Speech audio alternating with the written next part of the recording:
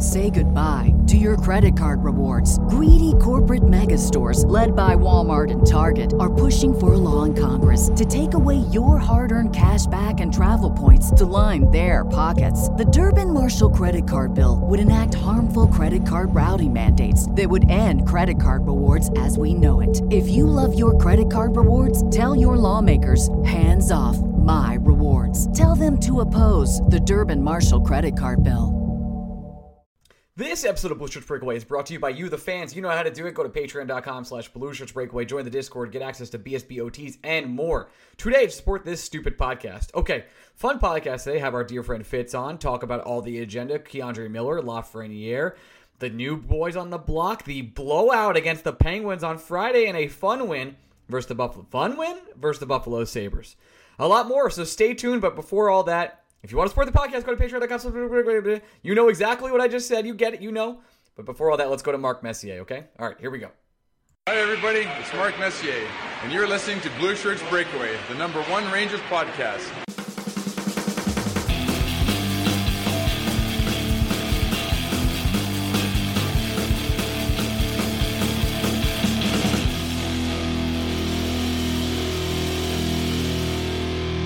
Hey, Blue Shirt Breakaway fans. Welcome to the week of the Blue Shirts Breakaway. I am your host of Not the Oscars, Ryan Mead, Blue Shirts Breakaway. I'm here with my co-host, Greg Kaplan. Greg, say hello. You get my wife's name out of your fucking mouth. You get it out of your mouth, Greg. Unreal. You don't talk about Ryan Strome on this podcast. We will come get you. Who is the player that makes you defend him in that way? It's Kakko. It's not close, I think. Yeah, that's interesting. Yeah, I think it's Kakko, and I don't think it's close. I thought Benoit Pouliot for me, for sure. Really? The Pouliot, you know, we have connections with him. I know. He's a good friend. He is a good friend of the show, that's for sure. It's probably Kakko. I was thinking it's also probably Ryan Strome, like a little bit. I feel like every time someone says something bad about Ryan Strome, I'm kind of like, no. You are the Jada Pinkett in the Ryan Strome relationship. You do not defend Ryan Strome. Ryan Strome defends you despite everything you do to him. That's true. He always proves me wrong. That's the entire New York Rangers organization, to be honest. And now he's injured. For how long, we don't know. Could be weeks, could be months, could be years. His career could be over, but Gallant says he's fine. So I guess we have to go with that. Yeah, well, you know, Gallant would never lie to us. Never. No. Kakko's fine, probably next week. What I didn't say was he had hand surgery. Or wrist surgery. He'll be out in like 2 months. Cool. Very cool. Interesting weekend for the New York Rangers. You probably saw. Pretty fun. Lambasted? Is that what how do you want to call it? Out hit, out toughness, out grind the Pittsburgh Penguins, and then kind of like just skated our way through lackadaisically versus the Buffalo Sabres, and ended up winning in overtime with the children of who we will talk about with our good friend Fitz later in this episode. Any big takeaways from the weekend? Because I have a couple that I think are a little bit interesting. Big takeaways? Not really. I do get the sense that the New York Rangers are very much so playing up or down to their opponent these days, which it's fine and dandy because it means they're going to play the good teams hard, but I don't know if they're bored with the teams that they should beat, but it's almost like a clear mentality where twice now they've started the game strong against a team that they know they should beat, and then they're up a couple goals and they just completely take their foot off the gas. It's like, yeah, no, we should beat these guys. So they come out hot in the first 10 minutes. And then after that, it's just like, well, we did it. There's not any way these guys can come back against us. And, you know, they're still professional hockey players, right? Doesn't matter how good or bad their record is or their team is. These guys are still, 5% of the best hockey players to play in the world. And you can't just let a professional hockey player do whatever they want to do, especially guys like, Jesper Bratt and Jack Hughes, who are good. Yeah, quite good. Yeah, they're good. They're definitely good. I agree with you. They're definitely playing down to their opponents. But the Friday night lambasting of the Penguins was magical. The first was 2 minutes and 14 seconds, 3 goals. The Lafreniere deke to score. The Chris Kreider and Mika Zibanejad just going absolutely bonkers. And to be honest, Greg, they out-hit them. They had, the Penguins were done with that game. As soon as that goal was called off, they were done. And then they scored obviously Igor has the power play situation where he puts the puck out of bounds. And this was, I have to tell you, live was incredible. He throws the puck clearly into the stands, and you're sitting there like, okay, he's probably not going to do that again. And then he comes back and does it 3 times in a row. 3 times, Greg. He throws it, and he throws a dime right before the blue line, which unfortunately gets broken up by one of the Pittsburgh Penguins players on a 2-on-1. But he just does it 3 times again. It was almost like Igor saying, hey, just remember I can do this. I know we're probably going to play in the playoffs. It's probably Rangers Penguins. And just know I'm going to do this to you the entire series. So you're going to have to game plan for it because I'm not scared to make this pass. I'm the best goalie in the league. It was super clear he was just letting him hang. It was amazing. Yeah. I don't know what else to say besides Igor is special. Yeah, he is. You're right. He's one of one. I personally haven't seen a goalie like him before. Now, I'm not saying he's the greatest goalie I've ever seen. He's, that's not what I'm saying. It's just like, I don't remember Dominik Hasek when I was little doing shit like that. I don't remember even guys like Olaf Kozlig doing shit like that. I don't remember. I mean, we all know famously Hank didn't want to / couldn't. Does not play the puck. Not a thing. Yeah, it wasn't his thing. He understood it wasn't his thing, and he played his game accordingly. But Igor he's just an animal. Nothing's off the table with Igor Shesterkin. No, nothing. Ryan Strom's injury, no matter how long it is, where do you see the lines? Do you think maybe the future centerman, Mr. Kopp, takes over in the second line, or where do you think this is heading? I mean, that makes the most sense to me. This is also the exact reason why you make trades like the Rangers have made, right? It's not just to make the fully healthy lineup deeper, which it does. It's purely for this exact happenstance where the New York Rangers couldn't allow a Ryan Strome injury to derail their playoff push. They've played too well for too long for them to be undone by one injury. And now, the whole reason you get Andrew Kopp is not just to make your lineup deeper. It's not just to help you penalty kill. It's also to weather the storm when shit like this happens. Now, we have no reason as of recording tonight to believe that this injury is long-term, but it wouldn't be the first time the New York Rangers organization, specifically Gerard Gallant, has lied to us in this regard. I think it makes the most sense to put Kopp there, mostly because he was the guy that moved up the last 2 games when the Rangers needed a different look on that second line anyway, right? And then you add in the fact that there were times where Gallant said, they put him to wing. I know he said he struggled. There wasn't enough jump in his game, but I think it is the logical response. Yeah, but it's also, that's where Kopp's been playing, and I understand we're mixing and matching, or at least we mix and match after losses. When the New York Rangers win, we don't really mix and match that much, which is always interesting. The experimentation only happens if there's reason to experiment in the eyes of an NHL coach. Isn't it funny, though, how it's all about experimentation coming off a bad loss to the Devils. Then the Rangers play a good game against the Penguins, and it wasn't performance-based why we stuck with those lines. This is exactly what I was going to say, and I'm so happy you brought this up. It's hockey stat minor.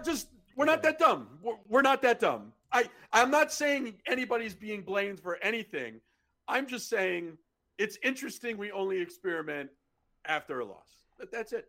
Again, I'm not being a negative Nancy because the Rangers are on one right now, and there's something special with this team. It has been all season long. There's no doubt about it. And no one can argue it.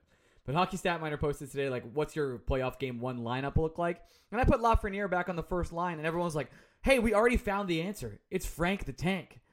What? You think because Frank had 2 good games at the first line, he's the answer on the first line? That's not how this works. You can have good outcomes. I don't know if you saw this, but Dryden Hunt was incredible for 3 games with Ryan Strome and Panarin. And then all of a sudden, Hunt didn't do shit for 2 months. That's it, period. End of story. Didn't do anything. And then all of a sudden, after 2 games, we're like, all right, we found the answer. Frank the Tank is the first line right winger we've all been looking for. Come on, guys. I know Lafreniere's a left winger. I know that he's more comfortable playing there, but he's been really good with Kreider and Mika as well. And he was already on a 6-game point streak. 4 of those points were on that first line. I don't see why you wouldn't move him back eventually when Kakko comes back, or maybe when you want to mess around with the lines again. It doesn't make sense. I'm not already steadfast on just anointing Frank as this number one line player who couldn't play in Florida before because he's had 2 good games. Now, all the pieces are off to great starts, Greg, but there's no reason to not keep experimenting, just like you said.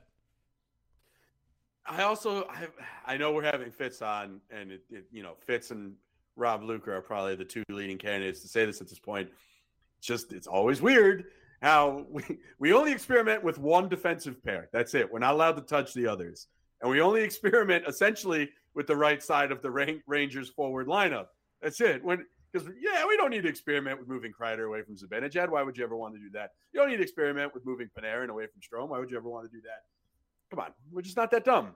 I'm sorry. It's that simple. You don't have to call it a punishment, but when the experiment is Alexis Lafreniere in my eyes did something wrong, and he's the one I am specifically moving, it's not experimenting. I know what you're fucking doing. It's not experiment. It's not. But it's also it worked. I can't sit here and it's almost like causation doesn't equal correlation, right? It was the other way around. Where yes, whatever. You understand exactly the words that are coming out of my mouth. Yes. That better not be my wife's name though. Rush Hour 2, I totally understand you. That's true. But yeah, it's like sure, it's easy to say this shit works when Vetrano has 3 goals and Lafreniere has a goal and 2 assists and everything is hunky-dory. It's all great. Yeah, I hate I'm never questioning Gerard Gallant again. Why? Why? Because the guys he moved scored? Like, okay, let's see. That's a small sample size. Anything can happen in a small sample size. It's about consistency. It's why Henrik Lundqvist was one of the greatest goalies of all time, because he's consistent. A lot of goalies can have great years. A lot of goalies can have great games. We've seen a million of backup goalies destroy the Rangers over the years. But to be consistent and to do that night in and night out is what makes you great. Just because Gallant figured out one lineup, and also clearly the entire locker room heard the message of beat the hell out of the Penguins and win this game, doesn't mean that you shouldn't look at other options. And this Ryan Strome injury could be a little bit of a minor blessing, or rather the silver lining of the Ryan Strome injury is that you can actually experiment for the first time and maybe figure something else out. Because we thought with Ryan Strome out, Alexis Lafreniere would finally get that power play one time. Did not come. Right to Andrew Copp, who's clearly been a Ranger for many years at this point. Yeah, I don't care. I honestly don't care about injury replacements and guys you want to put in spots in game. That's fine. I'll make a bigger deal of it, I guess, depending on what we see if Strome doesn't play tomorrow night or Tuesday night, depending on when you're listening to this. That I'll make a bigger swing in judgment then on anything. But here, just to make sure I'm playing both sides, I thought it was the perfectly right decision to play Georgiev on Sunday. Yep. That made all the sense in the world to me. Yeah, I thought he might do it, but then I was like, there's no way he does it, and then he did it. So there you go. It was very simple. Yeah, I don't necessarily think that Gallant is looking for I don't think he's resting Igor, right? I think there's a difference between trying to keep a dude fresh and trying to give him extended time off. The Rangers are in such a nice position right now where they don't need to ride Igor. Like if the Rangers were 4th and chasing teams, I think Igor plays against the Sabres. But the Rangers kind of sitting nice. And also, it's something we've said not just this year, but any year. If Alexander Georgiev can't come in and beat the Buffalo Sabres, why do you got him? Why is he here? What's the point? What's the point of Georgiev? We kept him. If you don't trust your backup goalie to beat a team like the Buffalo Sabres, he's not your backup goalie. He's not an NHL goalie. You just got to move on. That's exactly it. So this week is the Penguins, and then a back-to-back with the Red Wings before you get the Islanders on Friday, and then the Flyers on Sunday. Quite a stacked schedule, but I don't like that the Penguins scored 11 goals against Detroit yesterday. Seemingly, we pissed them off. So I do think, and Malkin is now back. He didn't play on Friday. Yeah, but you gotta remember the very famous Fred Kaplan line. They didn't save any of the goals for the next one. That's true. They're goaled out. That's true. They used them all up, and then Igor is right there. Yeah, that's good. You only get so many goals a week. Someone forgot to tell the Penguins, and we don't. The way we judge weeks in this year household is, we go Saturday to Friday. That's the 7-day stretch I do. So they fudged up. They fudged up real good. I'm with you. Penguins. I think the Penguin game's going to be tight, and I think the Rangers can win all 3 other games this week. Obviously, Georgiev's going to start versus the Red Wings. There's no way he starts versus Pittsburgh. Obviously, he just started versus Buffalo, and then I think. You think Igor all next 3 games? Because I kind of do after that as well. So Islanders, Flyers, and Penguins. Igor starts. Georgiev gives the back-to-back against the Red Wings. That's it. No, I think Georgiev might get the Islander game. Really? You play the historically good numbers against the Islanders, and also by the letter of the law, the Islanders aren't really a playoff team. They're not really threatening anyone to be a playoff team. So it's another opportunity to give Igor another just a day off. Yeah, I would say you more start Georgiev on Sunday night versus the Flyers. But again, both these are home games, so I know that they prefer to start Igor at home for obvious reasons, right? Fans come to see Igor; it's a big deal. But all right, fine, do you think I know they now I for the home opener. Do think so. Yes, he's must see hockey right now. He is, but I don't really think that way. Usually when I get tagged and stuff like that, is Igor playing because I'm going to see him, and I totally get it. He's amazing. The people who listen to us for sure are like diehard Ranger fans, but I don't think of the MSG crowd. You're going to tell me that there's like at least 40% of the MSG crowd that's there for MSG? Friday night was not that. I'll say that. It was a packed MSG playoff crowd. It was not a Friday night just hang out at MSG kind of situation. I get the vibe that Gallant is definitely aware of when he can get Igor significant games in MSG, right? So like there was no chance Georgiev was going to start on Hank night. There's no chance Georgiev was going to start on the home opener. Like the flagpole home games, I will say that Gallant is aware that he wants Igor Shesterkin in net for those. But I don't think Gallant this time of year is planning out his goalie rotation, being like, well, which one of these games is a home game, and I can get Igor that one. I don't really see that.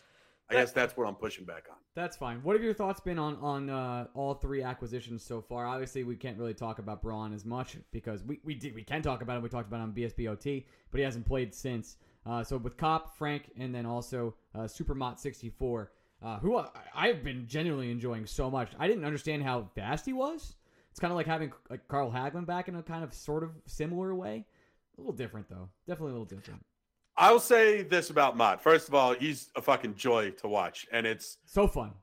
He's another guy where I pray to God that the Rangers never ask him to do more than he's capable of doing. Then again, I don't know. He does have the skill set where it's just like it's so tempting to see if he can do more.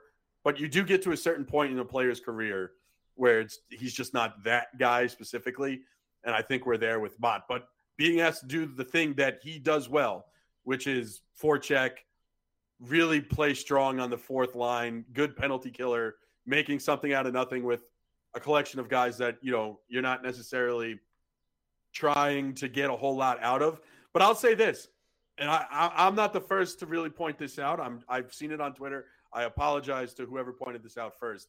It's stark how Drury built his fourth line being like, we need to be big, we need to be tough to play against, and we need to be a pain in the ass.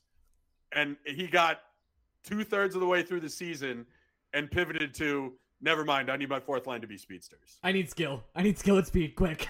Yeah, so it's listen, here's a moment where you got to give Drury some credit. He figured out it wasn't working and adjusted, right? He didn't stick to his guns. He was smart enough and rational enough to be like, this isn't quite working. My team isn't as complete as it can be right now. I need to change the makeup of this bottom six in order for this team to be better. And the New York Rangers, they look more offensive. I know that it's been hit or miss in terms of them allowing goals they shouldn't be allowing, but when it comes to playing a deeper, more complete style of hockey, you have to give Chris Drury credit for understanding his off-season plan and manifesto was not working. He adjusted on the fly. He's got a completely different look in that bottom six, and now it seems to be bringing life into the one area where this team struggled so mightily, which was 5-on-5 scoring. And it's finally here. I mean, they look like a totally different team, and it also looks like these guys have been here for a while. And I think that's because they know everybody on the Rangers. Like, really, well, they know Jacob Trouba. Really, they know Jacob Trouba. No, yeah. Frank was fucking Adam's roommate in USA Hockey. It's like, cool. All right. Yeah, but again, who's the guy that they all know brings Jacob everybody Trouba. together? They all know Jacob Trouba. Everybody knows Jacob Trouba. President and GM Jacob Trouba. What does Chris Drury even do here? I don't know. He literally was like, "Hey, who are your favorite players to play with that I can get for 3rd and 4th round picks?" He was like, "Here's a list of guys I think are good dudes." That was it, and that was the entire trade deadline for Chris Drury, and it keeps like becoming more and more of that. It's very strange, very strange. Speaking of weird things by MSG, let's talk about Adam Fox Spotlight Cam, shall we? You don't want to? Well, I think it's very easy to dunk on it. I think I'm happy. Let's say something nice first. Well, I'm happy MSG took a chance. Me too. I'm so tired of them doing the same thing over and over again, as opposed to at least trying something new. So I'm not going to dunk on them for trying something new. Now, what I will criticize them about is, you want it to be Adam Fox Spotlight Night. That's great and good. You don't need to be pulling aside the likes of Ryan Lindgren for a 5-minute interview to ask him 5 minutes worth of questions about Adam Fox. Like, let the dude be Ryan Lindgren for a little bit. It's not just being like, Ryan Lindgren, how's the team looking? We didn't play really well there. All right, that's enough about you. Tell us more about the guy you play with who's great and who we're doing a spotlight night on, because we'll never do that with you. Like, that's a little messed up. Come on. It's a little messed up. If you want it to be Adam Fox Spotlight Night, give me an interview with Adam Fox, and then second period intermission, don't give me a player interview or like interview his family or some shit. I got annoyed where it was they were forcing Adam Fox Spotlight Night onto the other players, and it's just like, that's too much. I'll also say, pick and choose your moments to do the Adam Fox Spotlight. Dude, when he's just skating backwards and getting on the bench, it's like, what are we doing here? Well, this is really boring, and it's taking up a lot. It's not even that. I don't. The spotlight was distracting when I thought the Rangers were like on the defense, right? When the Rangers were on offense and in the offensive zone, it's unfortunate they did Spotlight Night where they had one power play. Yeah, like that.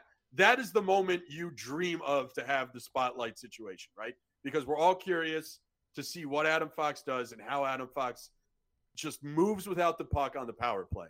So you decided to do Spotlight Night on a night in which you can't really highlight that. But that's also why you don't make it a night. Just do this Spotlight Cam whenever there's a fucking power play. Just break it out randomly. I'm happy they took a swing. I am not going to criticize it outside of the, player interviews with not Adam Fox about Adam Fox. That shit rubbed me wrong. But I am here for MSG to take as many swings as they possibly can, because, again, this is the same network owned by the same guy who didn't feel the need to televise on any of his 27 channels the post-trade deadline press conference with his GM, who only talked once this entire year. He did only talk once the entire year. Pretty entire unbelievable. Year. Pretty unbelievable stuff.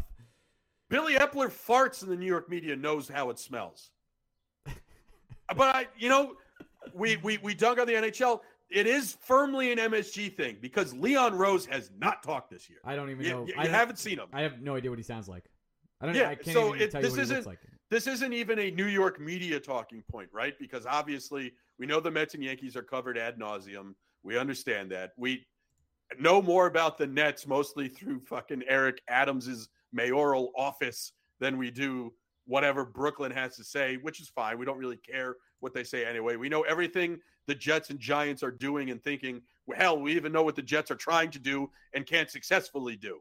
So this is less a statement on how I think the NHL is covered, which we criticize plenty on this year's show. But it is amazing how we can't do anything about James Dolan and how he wants his media, his organization to be handled in the media. Because, listen, the New York, whatever you think of the New York Knicks beat, whether you like the guys or hate the guys, at least we know those guys aren't pushovers. And they usually are able to get sound bites and stories out of the New York Knicks front office. And it's just not fucking happening. And it's by design. So if it's not going to happen on the Knicks side, why would you expect it to happen on the Rangers side? Definitely not happening on the Rangers side.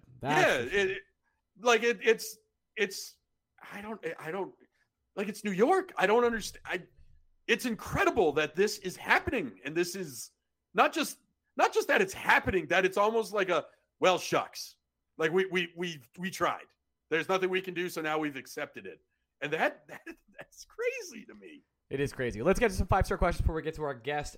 This is from CMAS. What happens first? Lieber Hayek is off the team, or the under on the first 5 innings for DeGrom start doesn't hit?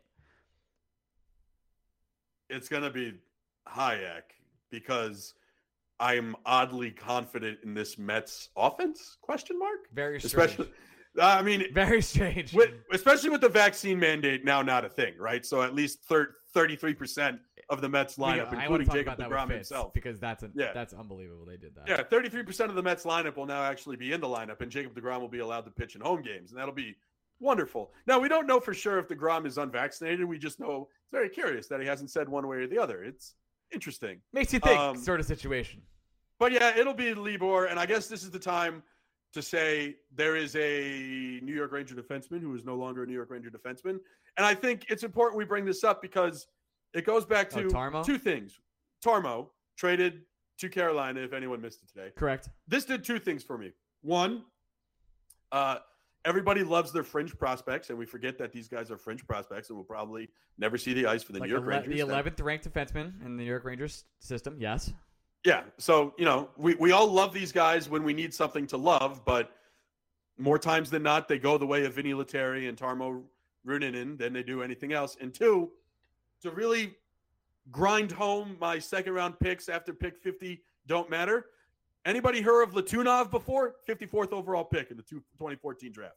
Never heard of him. Just trade these fucking second-rounders, especially if you're a playoff team. What are we doing?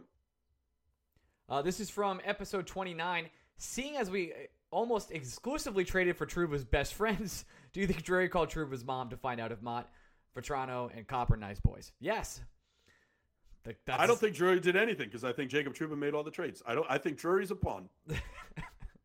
It's from D. O'Ryan. I think plan A is still to try and re-sign Strome. If that falters, we go for plan B, i.e. some trade packet for assets we held on for a 2C. What are some names that you think might get thrown around this offseason? We'll talk about these nonstop in the offseason, I promise, but Scheifele is definitely one you're going to hear a lot of. All I'll say about this is I don't think signing Strome's plan A anymore. I think that plan's done. Yep. I think the Rangers are on to plan B. Couldn't agree with you more, Greg. I think it's already out the door.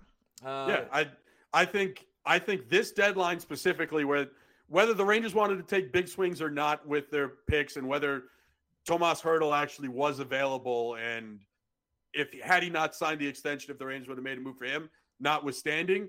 But I think the Rangers went out of their way to not trade their first-round pick, Niels Lundqvist, and even Vitaly Kravtsov. And I think there's a reason for that, and it's because they've moved on from trying to secure Ryan Strome for a manageable number. This is from David. What is a higher chance of happening? Vitaly Kravtsov plays another game for the Rangers, or Malkin signs with the Rangers in the offseason? Well, let's see. The Kravtsov thing is 0%. So all I need to do is be able to convince myself that there's a 2% chance Evgeny Malkin could sign with the Rangers. I'll put Kravtsov at like 0.005. That's where I'm at. I think there's like the slightest percent chance. I'm a big fat fucking zero. Okay. I just, what else do you need, guys? It's done. It's dusted. It's over. We don't know. First of all, you talk about the non-New York Ranger relationship aspect of this. We don't know for fucking anything if Kravtsov is going to be able to secure a work visa to get the fuck out of Russia, right? That is step fucking one. I think he might already have that sorted out because he was over in the NHL. I could be wrong. I don't know. I'm not sure. A lot of things changed since he left the NHL, right? That's fair. A lot has happened, and I'm not an expert on him. So there you go. Yeah, neither am I. All I'm saying is it can't be as cut and dry as his visa hasn't expired just quite yet, in my eyes. Fair. I don't think that's the thing. I don't know how. I know there aren't any flights from the U.S. to Russia right now, so I don't know where the fuck he's connecting from. That should be fun. That good private jet, that's for sure. Yeah, funded by who? The Rangers organization? Definitely not the Rangers. Definitely not the Rangers. Yeah, so you forget about and then you add in the Drury relationship, which is this guy was the GM of Wolfpack when Kravtsov walked out. And then again, whether you think it was Lieber Hayek that kept Vitaly Kravtsov away, I know for a fact the Rangers didn't think he was higher on the depth chart than Julien Gauthier, who will never see the ice for the New York Rangers again this year. Greg McKegg is going to play before him. That's a fact. Greg McKegg might be in the lineup come Tuesday. They get excited. It should be fun. But it's and then again, think of the moves the New York Rangers made at the deadline. They added 3 forwards, all of whom are capable of playing on the right side. Oh, but they have room for Vitaly Kravtsov? Not this Guys, year. I'm It would all be for next year. lying It would to be next yourself. year. It would be next year. I'm all for lying to yourself, but stop fucking doing it to me. Don't make me. I'm not gonna lie to you. He's done. He's gone. He's dead. Find a new show. Like, move on. What are you doing? I actually love these next 2 questions. This is from Bran394. Andrew Kopp or Ryan Strome is your 2C going forward? I think it's neither. I think there's a chance it's Kopp, but that's only because the Rangers struck out on everything else, right? Or that the Jets have decided they don't want to move some guy like Scheifele. It has a possibility. I wouldn't feel good about it. I would not feel good if Andrew Kopp was I'd feel- 2C moving forward into the. Yeah, that's not Kopp's fault. Nope. It's just Kopp is an amazing middle 6 guy, just awesome. But now we should at the same time, if the chemistry hits in a way that it did with Strome, like Strome in our eyes wasn't really a second line Strome was a center when 3C he first forever. came over here. Yeah. And you look at guys like Chandler Stevenson, where it just fucking fits. And he's the number 1 center in Vegas, not because he's this great center, but just because the guys he plays with, it works on a certain level. So to that extent, sure, yeah, it's possible that Kopp's that guy, but I sure wouldn't plan on it that way. That would be one of the most outrageous happy accidents that has fallen to the New York Rangers in quite some time. I like this question a lot. It's from Gump116. Is Panarin an 82-game player? And my gut reaction was yes, because he just accidentally falls into the top 10 of points by just showing up. But then my also gut reaction was no, because I do feel like there's some nights where he's just like, I'm good. But he accidentally does so much because he's so good.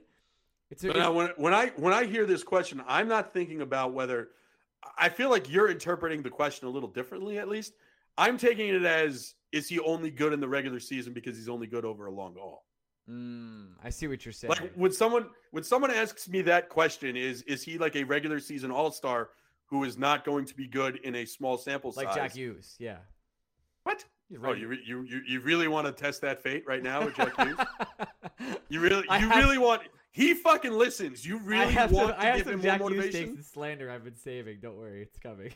Yeah, you're saving takes for a guy who's, what is it? He's got 55 points in his last 49 games. Yeah, and he always saving, shits on me whenever we play against him. Yep. Yeah, you're saving slander for him. Yeah. Like, what the fuck are you doing? Whatever. The way I could be interpreting this question wrong, but the way I interpret any question like that when it's asked to me, it always comes down to, is Panarin only good because he can accumulate over a very long period of time? To which I say no, because I think Artemi Panarin is one of those players offensively who can make a difference without ever getting on the score sheet. It's almost like you have to, it's like in basketball. He's a guy where you have to double team him. So he's by proxy making someone else open and more dangerous to score just by being a constant threat every time he touches the ice.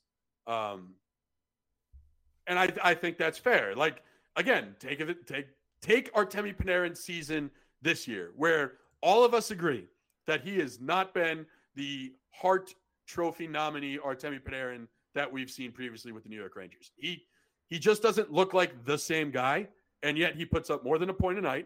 Shayna posted the chart the other day where he's 11th in all situational scoring opportunities in the entire league, ahead of guys having career years like the aforementioned Jesper Bratt. So we are spoiled rotten with a guy like Artemi Panarin, just like we're spoiled rotten with guys like Igor Shesterkin and guys like Adam Fox and guys like Jacob deGrom and guys like Max Scherzer and nobody on the Yankees because they fucking blow. And it's oh man, it's one of those situations where no, I don't think he's an 82-game player necessarily, because I think in an individual game, Artemi Panarin impacts the game in a way every night, even if he doesn't appear on the score sheet, for sure. All right, with that being said, let's get to our 16-game player expert, our friend Fitz. Let's go to him right now. Transition. This episode of Blue Shirts Breakaway is brought to you by HelloFresh. That's right. I am an avid user of HelloFresh. We love it here at my household. We've made a ton of stuff. We've made barramundi. We've made pot pies. We've made tacos. We've made poblano and black bean pepper. quesadillas, tropical black bean patties. We've made amazing, amazing meals. We even go so far as to rate them 1 to 100. We have a full catalog here at the Mead household. With HelloFresh, you can get fresh ingredients and produce delivered right to your door every single week. The ingredients travel from a farm right to your doorstep in under a week, like I said before, so they arrive always fresh. It's all about convenience with HelloFresh. Not only do the ingredients come pre-portioned, you're not overbuying, you're not wasting food. Like I said, we've learned how to make. I've become a great cook. I know you don't believe me. It's Ryan here. I can't pronounce anything, but I've become a great cook, mostly due to HelloFresh. And not only that, I get to make the recipes outside of when I get HelloFresh to impress my friends, which is always like, hey, Ryan, you did this yourself? No, I know this because I did a HelloFresh about it, but you think it's a gourmet meal, and now I look impressive. That's why you should get HelloFresh too. How do you do it, you may ask? I will tell you. Go to HelloFresh.com/BlueShirts16 and use code BlueShirts16, one word, for up to 16 free meals and 3 free gifts. That's it. HelloFresh.com/BlueShirts16 and get 16 free meals and 3 free gifts. That's it. Become an expert chef like me.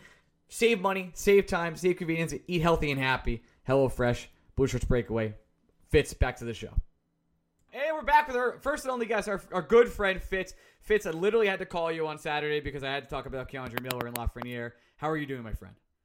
I'm doing great, guys. Thank you as always for having me on. It's always a pleasure. And yeah, it was a great weekend for agendas to be pushed. Really. Why don't you go ahead and explain your Keandre Miller agenda you've had for over a year now that I've also flown with as well? I would say probably like 6 months or so is when I've really been pushing it. But like, I just think he is special. I really do. Like, last year he came in and literally after the second game, David Quinn was like, yeah, like it's crazy. We're not playing him in the top 4 already. So we're going to do that from now on. And then from day 1, day 2, literally he's been a top 4 defenseman for this team.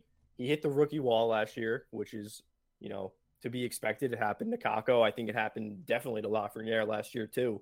And he definitely got off to like a bit of a slow start this year. I know there's one preseason Devils game that he like had a really bad game in. And I think, my opinion, like a lot of fans have the first couple things they see, if it's just preseason, is what kind of sticks in their head.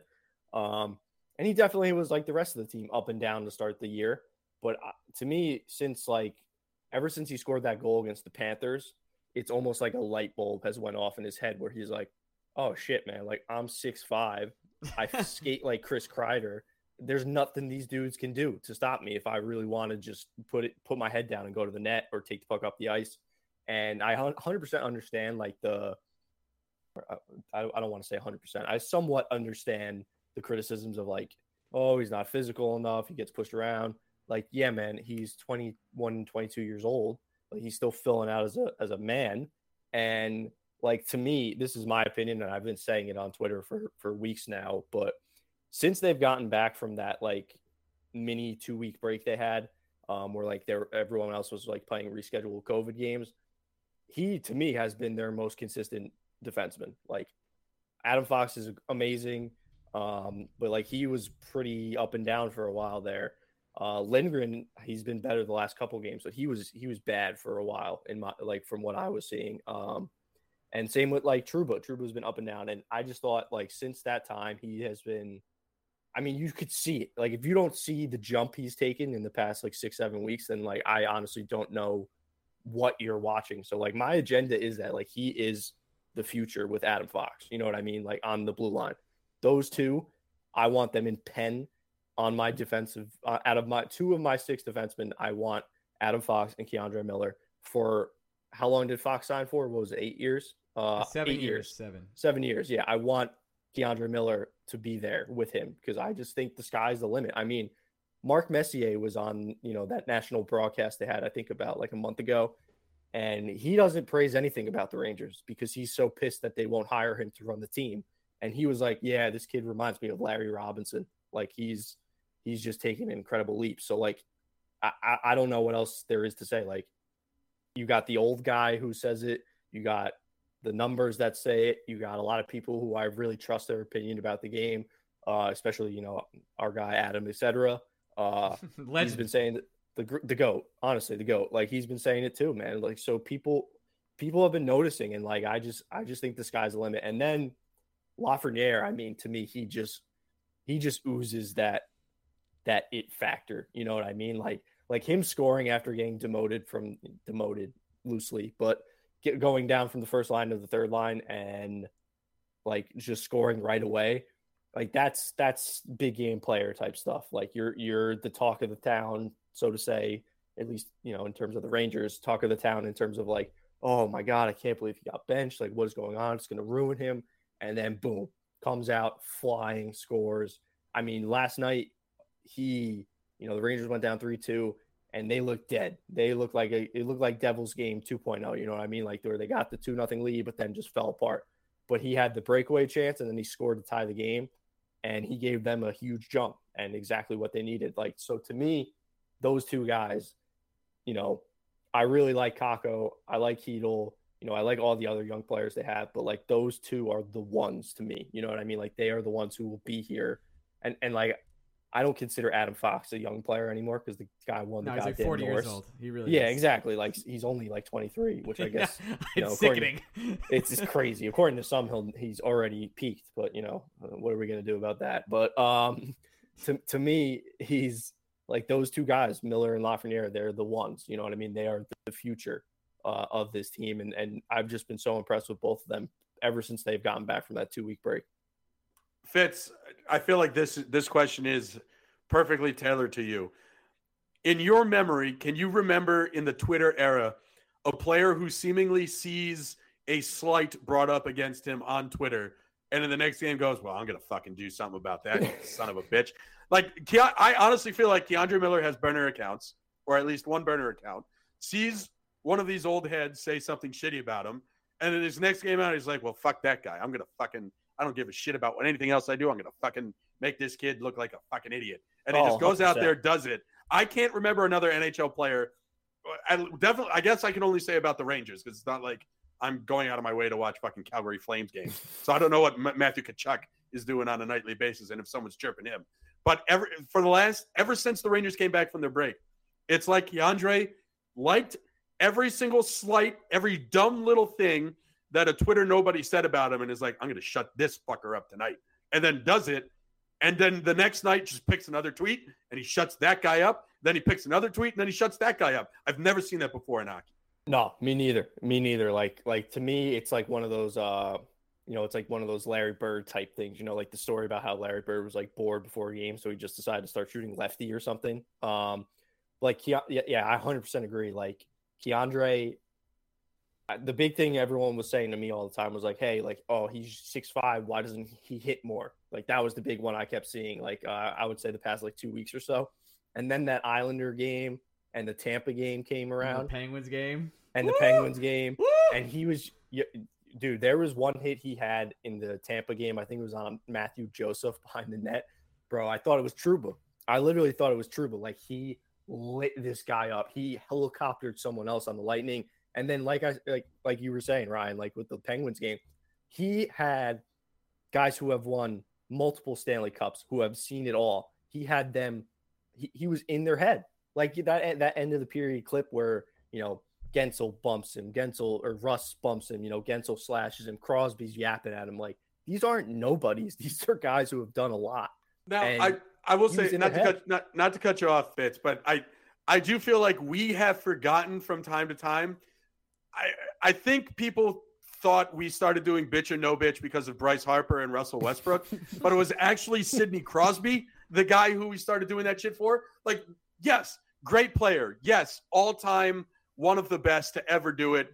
Dynamic, annoying as fuck that he's still doing it at this age. Incredible. But top-tier bitch. Like, number one bitch. He is. I mean, like, he's just annoying. He just has an annoying face, Crosby. And, like... just looks like a whiner. Yeah, exactly. If he was a Ranger, I would worship him. Are you kidding me, dude? I would look like those MSG commercials with all the people with their crazy ass Rangers basements or whatever. Yes. It would just be Crosby all over the place. I'd have a Crosby face tattoo on my back. Yes, I'd have 87 tattooed on every limb. But like, yeah, he's incredible. But like he was in his head, man. Like they don't like him, and they were specifically going after him. He was like, okay, fucking bring it, man. Like what? And then my favorite part is that like anytime one of Lafreniere or Miller gets into like a little scrum, the other one just immediately comes after. They're always right there. Always. Like the Boston game a few months ago when Craig Smith like bumped into Igor in the 3-on-3 and Loff went right for him. Once the puck was covered and the whistle blew, Lafreniere, you literally saw him he like glanced at the ref, glanced at Craig Smith on the ice, saw Keandre was next to him, and was like, all right, it's on go. Like we're gonna fuck this guy up now. Like it's I just sight, son. Yeah, exactly, man. And like those just to me, like I always bring up the 16 game player stuff. And for those that don't know, it's an old Draymond Green quote when they asked him about like the players he wanted the Warriors to draft. He was like, there are 82 game players and then there are 16 game players. And like the thought is, there are guys who are built for the playoffs. And to me, like everything I've seen from Lafreniere and Miller tells me they are built for the big moments. You know what I mean? Like they were the ones who, Miller made the huge play before he even scored the goal to like use that insane wingspan of his to, make a great defensive play, tip the puck to Kopp, and then bang right up the ice. And like even just reading or watching and listening to his quotes, he's saying the same thing like I've been saying in terms of like the last 6 weeks or so. He just feels more comfortable with the puck on his stick, so he's just adding more to his game. And I just think the sky's the limit. Like I think he's built like Victor Hedman. He's got the reach like Nick Lidstrom.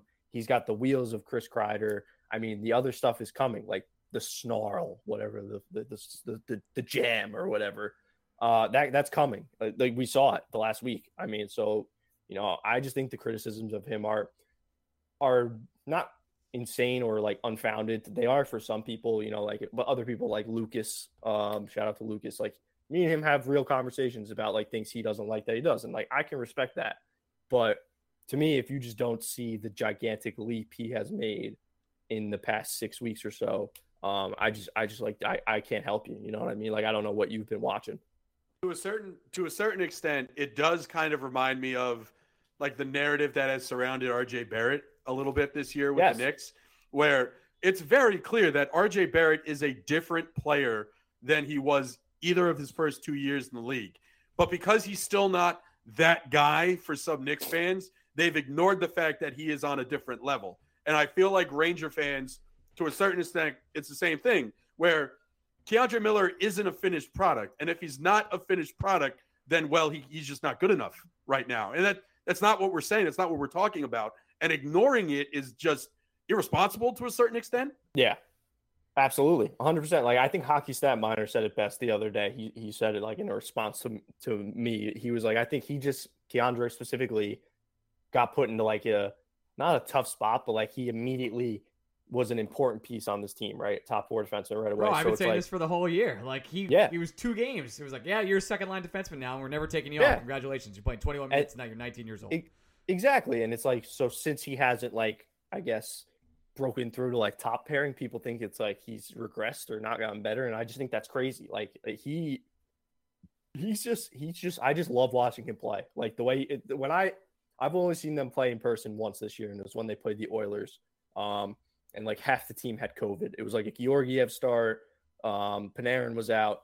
But I remember, I was watching with my dad, and we were both like, wow, man, like this kid, first of all, he's massive in person. Like the TV doesn't do it justice. Like he is a big dude. And just the way he moves is just effortless. And like he gets caught flat-footed sometimes because he has such a long reach that you can rely on the poke check. But like, again, that all just is going to come.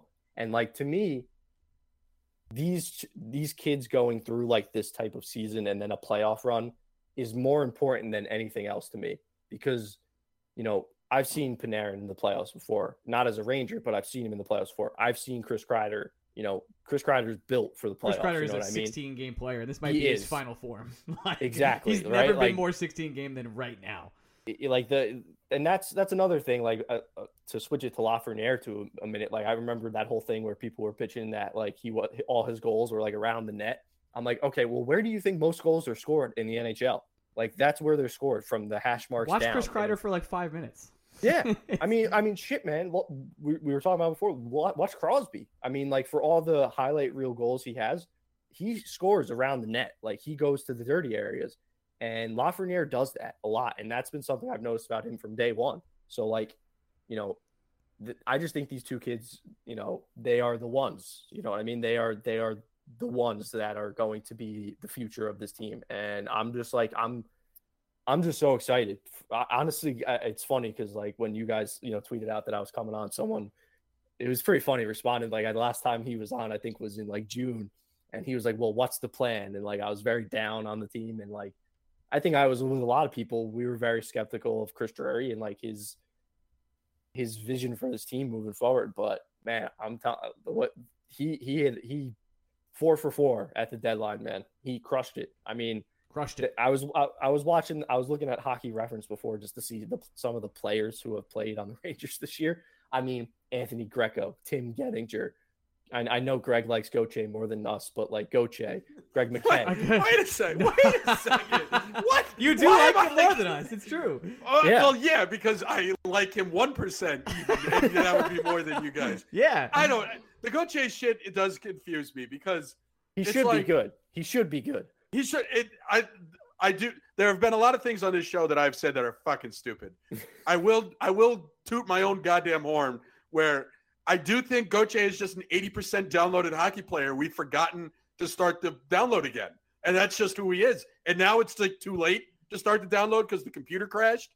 But he does every night he does something where you're like, that's a guy. It's with his speed, with his ability to draw penalties, with his ability to get to the net. And it's like he's gotten all that figured out. And nobody finished downloading the part where he actually has to finish.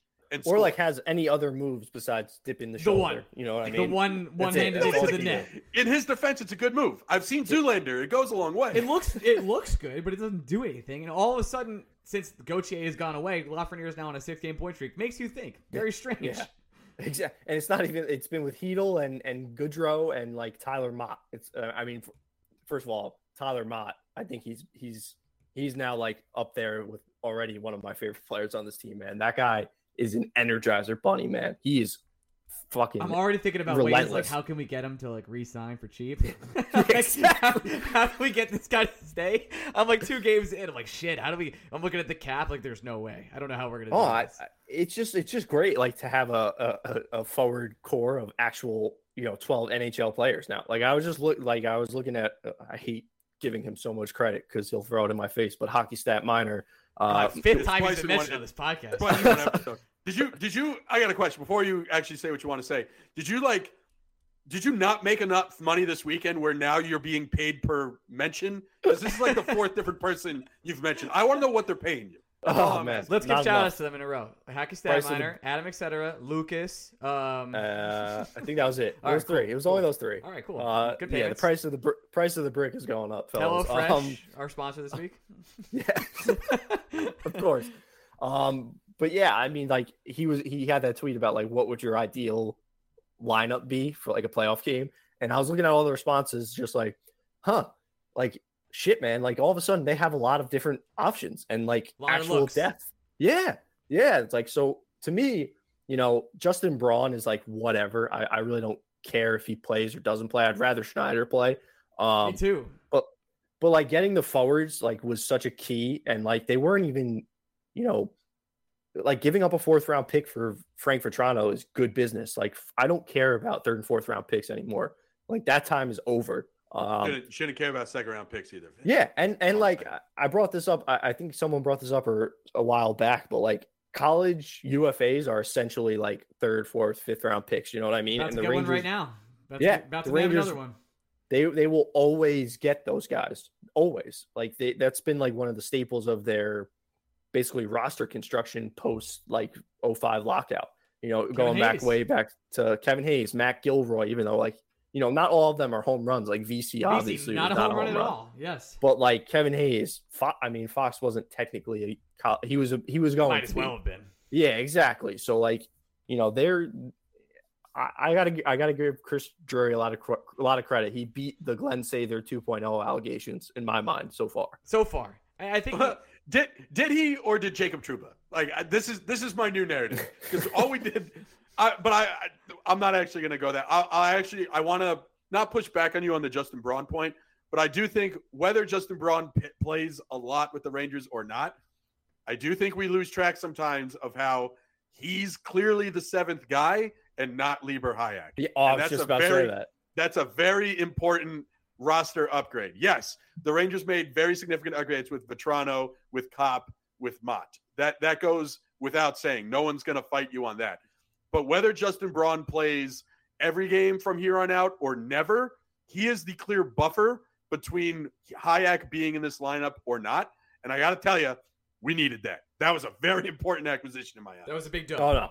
That's a great point. Yeah, I mean, shout out to Libor Hayek, man. I cannot believe he's still here. Survived the season. Survived the whole fucking season. What was he only sent down for a conditioning stint too? Yeah, he just had to get conditioned, and he came right back up. Tenderized and moisturized. Came right back up. That was it. And by the way, he was bad when he was in Hartford. Not just horrible. not just he was sent down for a conditioning stint, not because he was coming back from an injury, but because he just wasn't sat playing. too long. Yeah, he just wasn't. He literally hadn't played enough hockey. That was the conditioning the Rangers needed him to go do. That is fucking wild. No, it's crazy. I mean, it's nuts. God bless him, for real though. Good for him. I mean, he's gonna get another contract from another team. How? From another team? What do you mean another team? What an extension. Oh shit, man! You're both fucking laughing. Why are you laughing? What do you mean? The Rangers aren't going to bring back Justin Braun. They need depth. I was convinced they were going to trade Niels in the offseason, and I was convinced they were going to trade him at the deadline as well. And so I've been wrong before. Honest to God, Nils being still here is almost as big of a shock to me as Hayek, because I thought Nils was gone last year. I thought he was gone. That was it. Not that he's bad or anything. He's clearly a very talented player. Just it's clear they want to shop him and trade him. Couldn't be more obvious. And he's blocked. I mean, Trouba and Fox are the two and then they like Schneider more than him. It's apparent at this point. I mean, Schneider hasn't even been sent down since he's come back up. So it's, no disrespect to Nils. He's also now ineligible for the AHL playoffs. That's how much they like him. That's a good point. Today was that deadline, right? No, that deadline was on trade deadline day. The Rangers he had to be on the AHL roster as of 3 p.m. last Monday, and he wasn't. So he's ineligible. Oh God. Yeah, they love him. There we go. But speaking of going back to Gallant and the overtime, because I know this was a while ago, but I was just thinking about this a lot from not even the way he set the lineups versus Pittsburgh, but even like how he's deploying people in overtime. You could see sort of his trust kind of change and what he actually thinks, because he'll never tell you what he actually thinks in the post-game press conference. No, he's the greatest liar of all time. An amazing liar. But when he ships out, like, did you really think he was going to ship out Keandre and Lafreniere on the same line in overtime together? I didn't. No. Why would he do that? All of a sudden he trusts them. Even then, when he sits Reeves versus Pittsburgh, and he's like, and again, this is a very pro Ryan Reeves podcast. We love the guy, but it's clear he thought that was a playoff game, right? It was like, hey, we got to really take it to Pittsburgh tonight. And Ryan Reeves just didn't play, and he did that in Vegas. He did it again. I think you're starting to see who Gerard Gallant actually is when it comes to, hey, we have to win this game, not just set a culture. It's sort of like pacing himself throughout the season. And I think he's going to start trusting other guys like Lafreniere, like Miller, and then also I know Greg McKegg's going to come back when Ryan Strom's out of the lineup, but you're starting to see like, hey, who do I really trust when it's on the line? And the answer is not Ryan Reeves when it comes down to it. So I will be surprised if he does end up starting the playoffs as well. Yeah, 100%. Like I know that's like been a big debate lately about like if Ryan Reeves needs. If your best forward lineup includes Ryan Reeves, I personally don't think so. Me either. But I love Ryan Reeves. I mean, he's great. He's great. Like he's a great guy to have around. He's awesome. He could do all of the great things he does for the locker room from the press box. You know what I mean? Like I get why people think he should play. Like personally, I don't think any team in the East outside of like, I don't know, maybe Washington he'll play against a lot in the playoff series. But like, I don't think he should play against Carolina. I don't think he should play against Pittsburgh. Like those are fast teams. He gets burned against Carolina, man. Yeah. Well, here's my thing about Ryan Reeves, right? So first of all, the myth that you need a guy in your lineup to keep other people from going after your stars, we all agree is just not factual to begin with, right? Well, one of my favorite subplots of the year has been when Carp randomly tweets that out after like when Igor gets hit. He's like that wouldn't happen if a guy like Ryan Reeves was around. Right. But so we all agree that's a myth. But then I'll take it one step further. Think of the line constructions for the New York Rangers, right? If someone goes after Mika, Chris Kreider is smacking a bitch. Yeah. If someone goes after Keandre, either Trouba or Lafreniere are stepping up. And if someone goes after Laf, Keandre is stepping up. If someone goes after Fox, Lindgren is stepping up. If someone goes after Panarin, Ryan Strome will try to step up but miss the point entirely. So it's like you think of how each line is constructed, and it's like every line, there's a bodyguard to protect his mate any way you slice it. So I understand Ryan Reeves is there to send a message sometimes, but it's like I keep going back to, remember a couple games ago, Mika was going for an offensive zone faceoff. Apparently went early, took a little slash on the leg, and Kreider like shoot him off the face-off dot. Yeah. It's like, I'm taking this now. It's like, yeah, I don't really need Ryan Reeves if Chris Kreider's just going to do that every night. Yeah, exactly. I mean, like, to me, like, I understand the Ryan Reeves stuff. I get it. I don't necessarily agree with all of it. But like, yeah, I like the tough to play against thing like that, to me, is like, you don't have to be, you don't have to be a fighter to be tough to play against. Like, to me, in my opinion, the Hurricanes are the best team in the league. And I don't think they have anybody like that really on their team, but they are just nonstop. They're relentless. I mean, they are nonstop in your face, in your grill. They're turning you over, pushing the pace. Like, that's tough to play against. But yeah, it's just good to see that they have depth now. So like, if someone gets scratched, it's not like, oh my God, Tim Gettinger is playing. Like, what is this? Like Anthony Greco? I mean, what was going on right now? So to me, Reeves, if they're going for their best 12 forwards, Ryan Reeves shouldn't be in it. Again, no disrespect meant, but he's just like, with the acquisitions they made, he just gets pushed down more. And, maybe he plays tomorrow against Pittsburgh, maybe not, but we'll see. I'm just like, I'm excited. I can't wait for the playoffs, man. I cannot wait for a playoff series. I'm starting to buy in. I know you and I spoke about it off not recording, but I really am like, I think if they could avoid the Hurricanes somehow, if somehow Washington does it, Washington would maybe play an Atlantic team, of course, but if they could somehow do it, like, the Hurricanes just aren't there. The Caps don't scare me at all. No, like, I know it's crazy to say, but like, they don't scare me at all. And like, even I said this to you off air too when we were talking, but like, it's crazy that we're all like, yeah, bring on playoff Sidney Crosby and playoff Evgeny Malkin. Like, what do you mean? They just put up 11 on the Red Wings after we spoke. And we're all like, please God, let it be them and not the Hurricanes. So like, I guess this could be a careful what you wish for type thing, but like, I think the Rangers can beat Pittsburgh in a 7-game series without a doubt. Like, I don't believe in Tristan Jarry at all. The depth pieces of the Penguins, like, they turn lemons into lemonade every single year. It's crazy Mike Sullivan's great. I'm a huge Mike Sullivan fan, but they don't scare me. The Caps don't scare me. Honest to God, the Leafs don't scare me at all. Not one bit. There's no chance the Rangers get the Leafs, which is the problem, because you can't play them in the first round. Yeah, that's true. So I guess, but like, if they get that far, like, the Bruins don't scare me like they used to. You know what I mean? Even, Tampa still kind of scares me. I'm gonna be honest. I'll push back on the Bruins. For whatever reason, they do live rent free in my head. I would not be. I think in order, teams I think the Rangers can beat in the playoffs. It's ridiculous that number 1 is the Capitals and number 2 is the Penguins. Like, I'm so firmly in the bag that those two teams are the ones the Rangers can beat. And then like, it's after that, it's somehow the Leafs, the Panthers, and the Lightning, and then it's like the Bruins and the Hurricanes. I have no choice but to call them daddy right now. Switch the Bruins with the Lightning, and that's where I'm at. Hurricane and Lightning are not who I want to see ever. Period. I don't know. I can talk myself into the Lightning are kind of bored right now. I can't talk myself into it. I can talk myself into they're bored right now. I'm still scarred from 2015. I want nothing to do with the Lightning. That playoff series is like the one that hurts the most still. I like, there have been some devastating losses by the Rangers in the past, and it's been a very long time. It's been half a decade since they played like a real playoff series.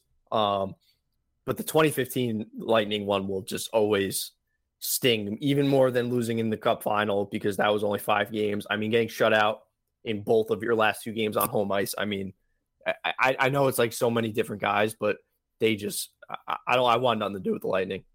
I've done a masterclass on myself to just pretend that the only thing that happened in 2015 was I took a 10-day vacation to Brazil. Nothing else happened that year. Like, not anybody else asked me a question. Hey, what was 2015 like for you? I was like, well, Brazil was great. And they're like, yeah, how'd the Mets do? I was like, the who? And how about the Lightning? The what? The Rangers? They did what? No, I wasn't there. I don't know what you're talking about. That was like one of that like little span of time is like one of my. That's like the time if I was ever going to quit being a sports fan, it would have been then, because the Rangers lost in the Cup final, then they lose in the Eastern Conference final in 15. The Mets lose in the World Series, and then the Warriors blew the 3-1 lead in 16. So it was like just a horrific 16-month stretch of sports for me. And then obviously the Jets were just terrible the entire time. So terrible. So the only thing I remember, well, I mean, I'm lying if I say I don't remember anything, but the very specific thing I remember is like the Mets beat the Cubs so early, and the Royals and Blue Jays were just like trying to kill each other for 6 games. And people would always ask, oh, who'd you rather play? And every time I was asked that, I was like, the Kansas City Royals just don't die.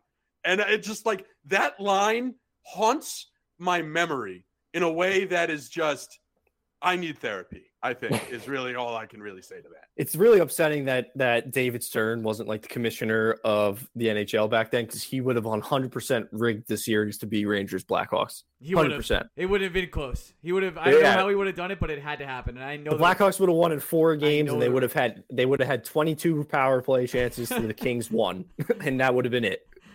Well, they almost played the Blackhawks the next year when they lost to the Lightning as well. So yeah, that's a good point. I think they would have beaten them too. Fucking kills me. How pumped are you guys though for playoff hockey to be back? Igor, I just need to see it. I just have to see it. It's must-watch television. Igor, like it's just been so long, man. Like I think people, it's not like one of those people forget things, but it feels like because they made the bubble qualifying round that like that counts to an extent. COVID was like, weird. Like it was fucking. It was strange. very weird.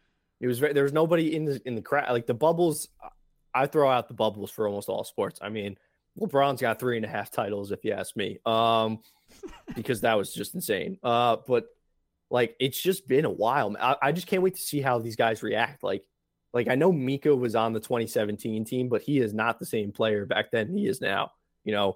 I honestly think like there's going to be a moment before the playoffs start where they talk to Chris Kreider. And I honestly think Chris Kreider is going to get like emotional, like borderline start crying when he talks about how much it means to him to be back in the playoffs. Like he's the last person to score a playoff goal at MSG. I don't think Kreider's going to talk. I think Kreider's going to go full like get the fuck away from me mode. He's just going to. Here's my thing. You guys are talking about how excited you are for Ranger playoffs. I'll be the guy who says like I haven't processed it yet. I don't know if it's just the Met fan in me where I've seen too much shit for me to believe that the playoffs are actually going to happen until they happen. And again, I fully know this is coming from a guy who has said for the last 4 weeks that there's nothing that will change the shape of the Metropolitan Division between now and the end of the season, which means the New York Rangers are going to be a playoff team. But my mind hasn't considered what the Rangers in the playoffs are actually going to look like. I don't know if it's because like May, I understand that May is only 5 weeks away, but just saying the month May makes it feel like it's fucking a year and a half from now. This season has been so long, dude. It was the Olympic break that wasn't an Olympic break. I know. It's completely warped how my mind. I understand that like time doesn't exist. You could tell me this podcast where I'm sitting, it's actually March 2020 and the world is over. Like things stopped back then and I've never been able to pick up the pieces again. But to that point, it's just like I've seen the Mets play baseball. I still think they're in a lockout. I see the Rangers essentially clinch a playoff spot. I haven't considered the playoffs for a second. I actually had to look at when the playoffs start. I realized the first playoff game is like going to be 3 days after I get back from Vegas for a bachelor party. So I should be fine. Greg. It should be great. No. I should be okay on this one, he said. Knowingly. Yeah. I don't think I've been to Vegas. They don't have the punching machines in Vegas. Yes, I haven't found them. Maybe you'll see a lot of the Golden Knights players around since it's looking like they're probably not going to get the playoffs. Jack Eichel, he's got a lot of free time. I almost feel bad for him. I honestly feel bad for him. I don't. To a certain extent, it's funny. The guy's getting paid millions of dollars. I can laugh in his face and it'll be it is kind of funny. But if they miss the playoffs, he's gonna get that that label, the can't win with him label, locker the Taylor Hall 82 problem game forever. player. Just what it is. That's what it is. I love it. But no, I just like I have physically talked to Ryan outside of podcast world and Discord about how we're going to handle the Rangers playoff run. And yet I am sitting here telling you right now that I have not actually considered the fact that the Rangers are going to play a playoff game yet. I mean, I just looked it up. They don't start till May 2nd. Yeah. 5 weeks from today, which seems so goddamn long. They have like 18 games between then, which is insane. However, I will say once again, it's shaping up. I know that we've been on like a blessed run recently with sporting events on weekends, but you're telling me the first weekend of May is going to be the first true weekend of NHL playoffs and the Kentucky Derby, and I won't have to deal with the Kentucky Derby delaying the start of an NHL playoff game, and I can enjoy these two things independently. Oh my God, I'm gonna pig and shit. Like, I'm gonna be able to watch an actual playoff game during the Derby. There's not gonna be that 4-6 hour window of where like sports aren't allowed to exist because the fucking Run for the Roses is coming up. Like, I bet on ponies and the NHL simultaneously as they're happening on two different TVs. I'm fucked. I honestly always forget that it's been such a blessed thing to not. I mean, I know people can't stand the ESPN coverage, but to me, just not being on NBC for the NHL anymore is so unbelievable. Huge. It's so great. I mean, they were talking about the trade deadline on Scott Van Pelt's SportsCenter show. I mean, just like imagine uttering that phrase like a year and a half ago. You know what I mean? We won't have playoff games starting at noon because there's a horse race at 5. Like my personal favorite will always be the bubble playoffs during Memorial Day weekend. It was the Avalanche and the Stars. Oh my God! It was Game 7. It was on True TV. It was Game 7. Yeah, it was on USA Network. They didn't update the TV guide, so it said Law and Order was playing, and then basically it was at like 2 p.m., 3 p.m. on a Friday or Thursday. On a Friday of Memorial Day weekend. It was the worst thing I've ever seen in my life. And the game was sick. It was unbelievable. The Stars came back from down 3-1 in the series. It was fucking unbelievable. Friday at 2:00, Memorial Day weekend. And without the TV guide showing that the game's on. Great. Amazing. The NHL, everybody. Greg, anything else you want to talk about with our dear friend Fitz before we let him go? No. Cool. Fitz, it's been a pleasure. I honestly, I thought of saying something there. I no, I don't have it. What, you're not, do you guys don't want to hear my Jordan Poole takes? No. No, I like Kuminga though, so there you go. Kuminga's nice, man. They might have hit a home run with that one, but too bad. Everything else sucks with them right now. I'm not even going to pretend to have basketball takes this year outside of that one RJ Barrett take I had earlier, because I don't know if you've heard this, Fitz, but the New York Mets have guys by the name of Jacob deGrom and Max Scherzer. You don't think I was watching that on Sunday, Greg? He went six. I think the Mets should just do that all the time. Just let Scherzer just go 6 innings of relief. Let him get it's a guaranteed win. It's a guaranteed win every time. I mean, oh man, the Mets. I know all this stuff is going to come back to bite us in the ass when it's June and they go on their little 3-week stretch where every single one of them forgets how to hit. And when they go 5-21. Yeah, no, yeah. I'm prepared for it. But the thing, June swoon, man. The thing I hadn't considered was Scherzer, and then we can go, and people don't want to hear this part anyway, but whatever, they're going to hear it. The thing I hadn't considered with Scherzer is the guy's a maniac, and Gary Cohen's just going to talk about how maniacal he is on a daily basis. Like the entire game after DeGrom left, it's just like they would show a shot of the dugout, and Scherzer is pestering Jeremy Hefner with questions, and Gary Cohen's being like, "What is this fucking idiot doing?" They've been in great rare form. Oh, we also have to shout out Kevin Burkhardt, the legend. Oh, the OG. The OG, man. Good for him. Very happy for Burkhardt. Very happy to spend my Sundays with Burkhardt and Olsen were really good last year. They were great. They were awesome. I'm happy that ESPN actually has like a good booth for Monday Night Football finally, but I think Kevin Burkhardt's fantastic, man. He's awesome. I like Burkhardt. I'm happy he got him. And I hope he's great.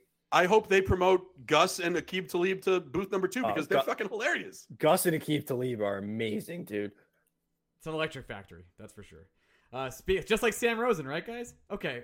Poor Sam. I know he can't see anymore, man. It's just so clear. He's in the Sterling zone, man. There's no coming back. He's getting there. He still warms my heart, and it's still gonna be weird when somebody else calls the game. I don't think it's happening anytime soon. Don't get me wrong. I'm not saying Sam Rosen's retiring. I think he has a year or two left. But man, it's gonna be. I think it's only a year. I think he's here for 5 more years. Really? 5? Think of how old. I mean, I don't know how much older Vern Lundquist is to Sam Rosen, but like they stick around forever, man. He gets paid to talk hockey and travel the world. I think he's very happy with this. I mean, Al Michaels is 77 and he's still going. Yeah, Michaels is good. Sam Rosen's 74, man. Is that how old Sam is? Yeah, he's 74, dude. Oh, it's time. How old is Vern? Tell me how old Vern is. Vern's like got to be in his 80s, right? Yeah. Oh my God, he's got to be. Let's see. Vern Lundquist is 81 years old. Yeah. And Vern retired, 2 years ago? Yeah, if that. Yeah. So all I'm saying is I think we got 5 more years of old Sammy Sam. I love Sam. It doesn't bother me. It just there is some times where it's like, wow, Sam, that's pretty bad. I do feel bad because like they haven't been able to travel for road games a lot. So like I give him the benefit of the doubt on those, but like when it's a home game and you're being like, oh, there goes Filipino and it's Keandre Miller streaking up the ice. It's like, yo. Actually, I have one while we're saying things. I have one more complaint. Have you guys noticed on the MSG broadcasts that their different feeds are on different like time delays? Yes. It drives me wild and I can tell it every time through either the goal song or the music that's playing in the background, because the goal song or the music just jumps to a different audio point. It drives me fucking insane. Well, the worst is always if you're ever like gambling while you're watching sports and you're on DraftKings specifically, you'll know when something's about to happen because like they have the, like when I used to work for NHL.com, we had like the real-time feed. So they're always like 8 to 10 seconds ahead of the TV. So like if you see your phone, they close like live betting, it's like, oh shit, something just happened. Like I was out with a couple buddies like a couple weeks ago and I, they asked me, like they put a bet in on the Ranger game. And every time they would just be like, we had the game on at like whatever bar we were at. But they were like, someone would look up, be like, shit, Fitz, something's about to happen. And then all of a sudden, 30 seconds later, you see, I don't know, Georgiev looking like early playoff Marc-Andre Fleury letting in goals. Poor Georgiev. Poor guy, man. Poor guy. Whatever. He made millions of dollars and he was undrafted. So congratulations to him. All right. We are out of here. Fitz, thanks so much for joining us. You can follow Fitz on Twitter. You know where he is. That's it. That's it. You want me to plug anything else? This is what it's come to, huh? What do you want me to say? I don't even get the real guest plug anymore. No way. You're part of the family at this point. Yeah, maybe if you start making $5 bets, we'll start giving you the real plug here, Fitzy. For fuck's sake, here we go. All right, yeah. Son of a bitch. Never been more disappointed in a human being before in my entire life. Yes, you have. Congratulations. You work with me. Relax. Right. No. In order for me to be disappointed in someone, I have to have expectations. Oh, sir, I have no expectations. Fair, man. That's fair. That's just low. That's just low. That's honestly, that's like a 1 out of like 3 or 5 for Greg. That's very, very light. That was almost kind what he just said. All right, we're out of here. Love you guys. We'll see you next week. Bye. And the Academy Award for Best Patreon supporters goes to Adam Cassidy, Adam Cohen, Adam Curtulo, Adam Keach, Alex Carter, Amber Cohensberger, Barbie Chris, Ben Waters, Ben Weber, Brett McGinnis, Brian Doyle, Brian Gallagher, Brian Mallon, Broadway Blue Shirt Bleeder, Chris Finelli, CJ Stellwagen, Daniel Dazen, David Narrative, Dennis Dietz, Darian, Eric Stagg, Give Gardner a Cup, Gretzky, McFly, Handel, Harris Nasco, Hip Hop Horror 89, Ian Rodriguez, Jake Berkowitz, Jerry Marquez, JD, Jimmy Mack, John Hardesty, Jordan, Josh Kestenbaum, Justin Friedman, Justin Starr, Christopher Florida, Christoph Burke, Lazak Grokowski, Lou Giordano, Lucas K, Matthew Kine, Max Nielsen, Meatball the Cat, Malcolm Meatball, Mike Bucklaw, Neil Grover, Pascal Perrier, Pavel Kojarev. Pleasure meeting you, Pavel. Randy Tesser, again, Stephen Lomayer, and rearing up the end here, Steve Bullbox, Swingard, The Drop BK, Thomas Welsh, Tommy Sinclair, Tom Ertz, fellow moderator of Rangers Twitter community, Tommy O'Neill, Tour from Manhattan, Upstate Vin, Vinny Bracco, Vinny Hay, Will Spector, and Winston, the Gold Retriever. Can't thank you enough for being part of this wonderful, wonderful podcast. I have to tell you, I've really bought in on this team. There was something really special about that win versus the Pittsburgh Penguins on Friday. Not that I need to tell you this, you know that. But when you're at a game like that, when MSG is a playoff atmosphere, when you're sitting there and saying, I can't believe we scored 3 goals in 3 minutes. there's something so special about being at a sporting event and turning to a stranger who's just sitting next to you, like you don't know them at all. And all of a sudden you lock eyes on the third goal and you're just going to hug now. Like, it's like an agreed upon moment. You look at each other, you're both strangers, you have no idea who they are, and all of a sudden you're embracing with them, jumping up and down. There's something so amazing, so special about that. And that's exactly what happened on Friday night versus the Penguins. A team just looks totally different.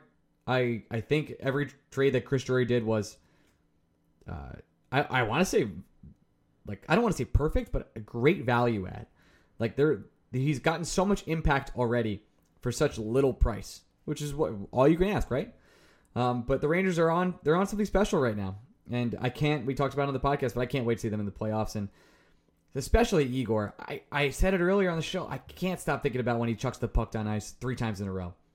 It's just I'm here and you have to deal with me moment. It's something you don't see very often in hockey like that, where it's, I'm going to do it until you can stop me. And the answer is you can't stop me. Only I can stop myself, and my mistakes don't bother me. And that's Igor Shesterkin in a nutshell. So I'm ready for the playoffs. I know it's a couple weeks away. We have a lot of games to go through. There's 2 Pittsburgh Penguin games. I believe there's 2 Carolina Hurricane games and 1 game against the Washington Capitals, which is the last game of the season, on April 29th. So we have a lot to get through before then.